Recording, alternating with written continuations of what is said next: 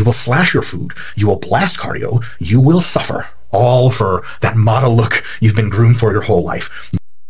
That sounds like everything I want. What's up, everybody? I'm Weston. Welcome to Fine Fix Finishes, a wellness odyssey. If you have been watching on Instagram or YouTube, you've noticed that I have decided to go ahead and do a cut, right? I said in that video that I was going to do this huge, long cut, like a full bodybuilder cut, after very, not a long time of thinking. I realized that was a bad idea.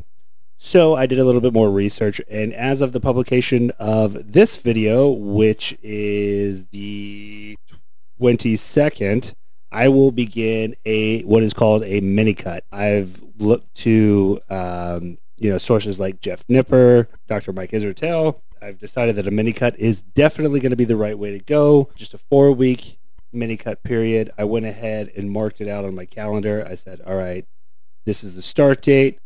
Then 4 weeks from there, I said, this is what's going to happen. This is when I'm going to end it. And then what am I going to do afterwards? That was a big question. But then next, so then the next thing that I had to figure out was, all right, what is my starting numbers? So I weighed myself in, came in at 191, which is still pretty heavy for me. And then I took some body fat measurements. My wife was really cool and helped me out with the calipers today.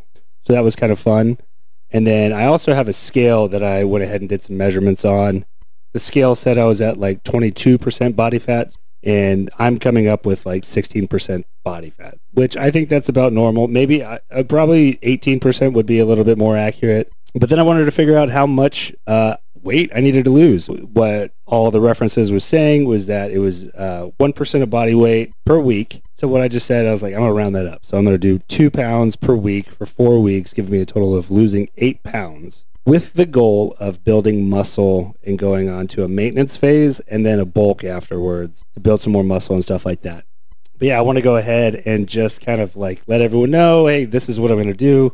So, all right, give a like, subscribe, and follow, and then I will see you on this journey.